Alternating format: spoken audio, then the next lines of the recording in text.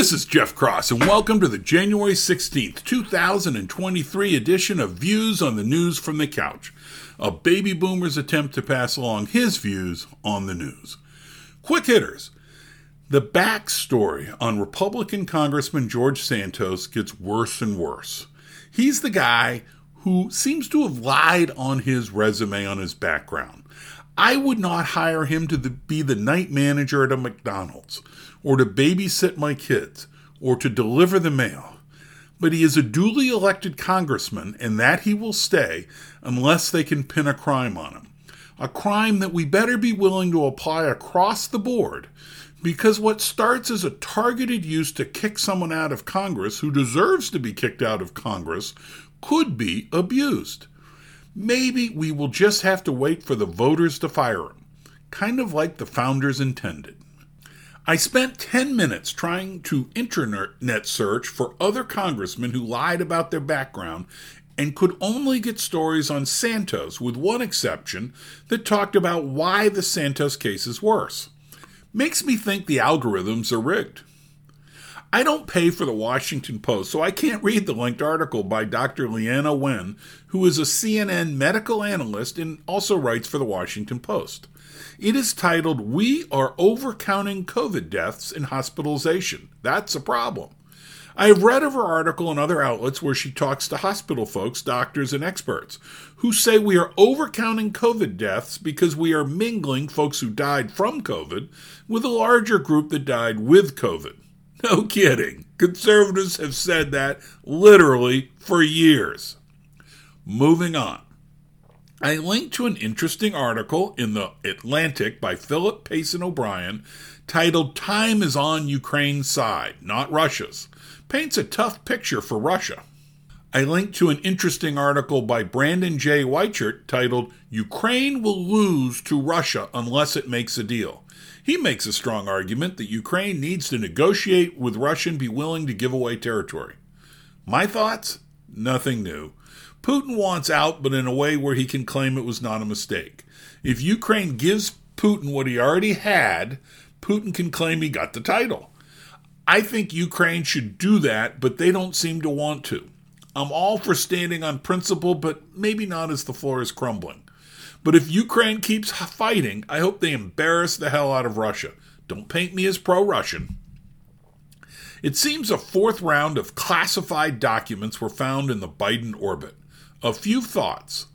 The house where the last three batches of documents have been found was also, maybe only for a while, used by Hunter Biden, a drug guy with ties to the Chinese. If we are going to compare Trump versus Biden, Trump was worse because he was asked to return the documents and was obstinate, but maybe better because the area was protected by the Secret Service. One person I read on this subject said, "Be careful of narratives that start in the middle." I think that meant the classified documents were found by lawyers and soon turned over to the government. But it seems like they found some, then a month later found some more, then a month later found some more, and then a day later found some more. But no conversation on how the documents got there. Were they moved? Were they used? Etc. The story starts in the middle. But here is the real nugget for today. Democrats may love this turn of events. It might push Biden not to run for re-election. Biden might say, "I can't run for re-election because there is a special counsel investigation." I'm not saying he can't run. I'm saying his half-hearted supporters could use it as an out. "Joe, we were behind you until this." And then I had an epiphany. I don't use the word epiphany often, so I'm not sure I'm using the word correctly. I had a thought that scared the hell out of me. What if there are more classified documents found, and it is viewed by all as impeachable? Next up is Kamala Harris. We all understand the idea that we ought to follow the advice from experts. Makes sense. But sometimes we should go no way. Let me give you a few examples. Bloodletting was a key medical treatment for literally thousands of years. They would cut into the vein and bleed the patient to improve some overall balance. They did this well into the 1800s, with it losing favor as late as 1900. Dr. Pierre Charles Alexander Lewis started in 1820 studying if this therapy made sense. He looked at outcomes and tried to make adjustments for other factors like age and severity of the underlying illness. Eventually, he concluded that bloodletting did not work and might make things worse. Note, it was many years after his work that his view prevailed. I wonder if the social media of the day thought he was a denier and tried to suppress his comments. But bloodletting was not the only dubious treatment likely based on no data. According to the linked article by Nathan Birch titled The 10 Most Insane Medical Practices in History, 1. We gave morphine to children to calm them down. 2. Mercury was used to cure all sorts of things. Actually worked on syphilis, though it was still tough. 3. Got a cough, take heroin. 4. Lobotomies. Seriously, lobotomies. That one got a Nobel Prize, though the winner was not the doctor that really abused things. 5. Drink your own urine. I'll stop with this article. A separate article says that in the 1800s, a cure for rheumatism in Australia was to sit in the carcass of a rotting whale for over a day. Allegedly, your rheumatism would be gone for a year. What do these have in common? Say it, and it is so. No need for proof. Or at the best, let's use anecdotal proof. Fred did it, and it worked for Fred. Don't you want to be like Fred? Some of these were probably fly-by-night people just trying to make money. But bloodletting was standard.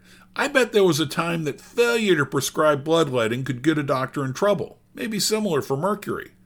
Why did I bring this up today? Well, I think we can add another useless medical practice to this list. Face masks. I don't mean for football players or hockey goalies, but the mask to prevent the spread of COVID. Full disclosure. I'm inclined towards this position since starting around August of 2020, I was raising the question if masks work. I started by saying, isn't it funny that there is no solid study that shows face masks work?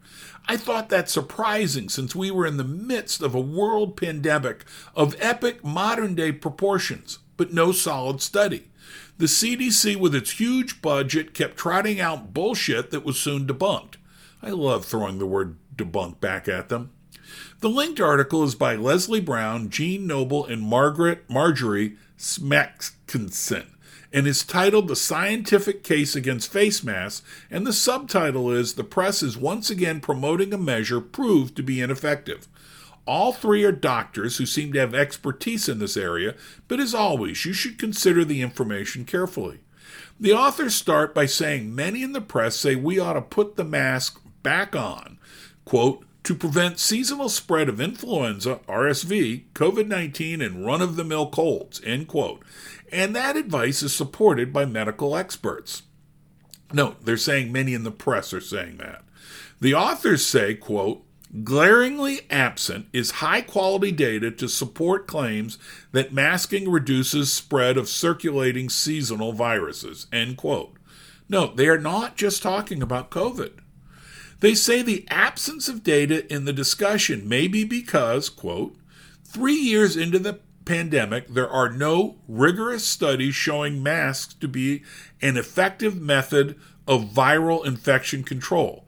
In fact, the highest quality scientific studies, randomized control trials, show the opposite, that masks make little to no difference in controlling the spread of influenza, SARS-CoV-2, or RSV. End quote. We were told N95 masks are better. They will save you. I bought the idea and bought the N95 masks. The authors suggest I wasted my money. Quote, while fitted N95s can be effective at protecting against bacterial and droplet transmission, several RCTs, randomized control trials, have found them not to be significantly better than surgical masks at protecting against influenza or SARS-CoV-2 infection. End quote. They suggest that a lot of the lower quality studies are not randomized control studies. Sometimes the time period is cherry-picked to show masks work, but if you extend the time period, the advantage goes away. They also note that in some studies, asymptomatic testing was not done if students were masked, but was done if students were not masked. They go into details that I won't include here, but as important as this issue is, I suggest you read the article and or listen to the interview. These are not kooks. They seem to be quite knowledgeable. So will our obsession with masks be the modern-day equivalent of bloodletting? Maybe. I think so. Note, I have no issues with our leaders who pushed for masks in the first months of the pandemic. Who knew and we had to do something? Thanks for listening to Views on the News from the Couch. If you like this podcast, please share with your friends. If you did not like it, please share with the rest of the folks you know. And if you know someone in Antarctica, please share with them. Thank you.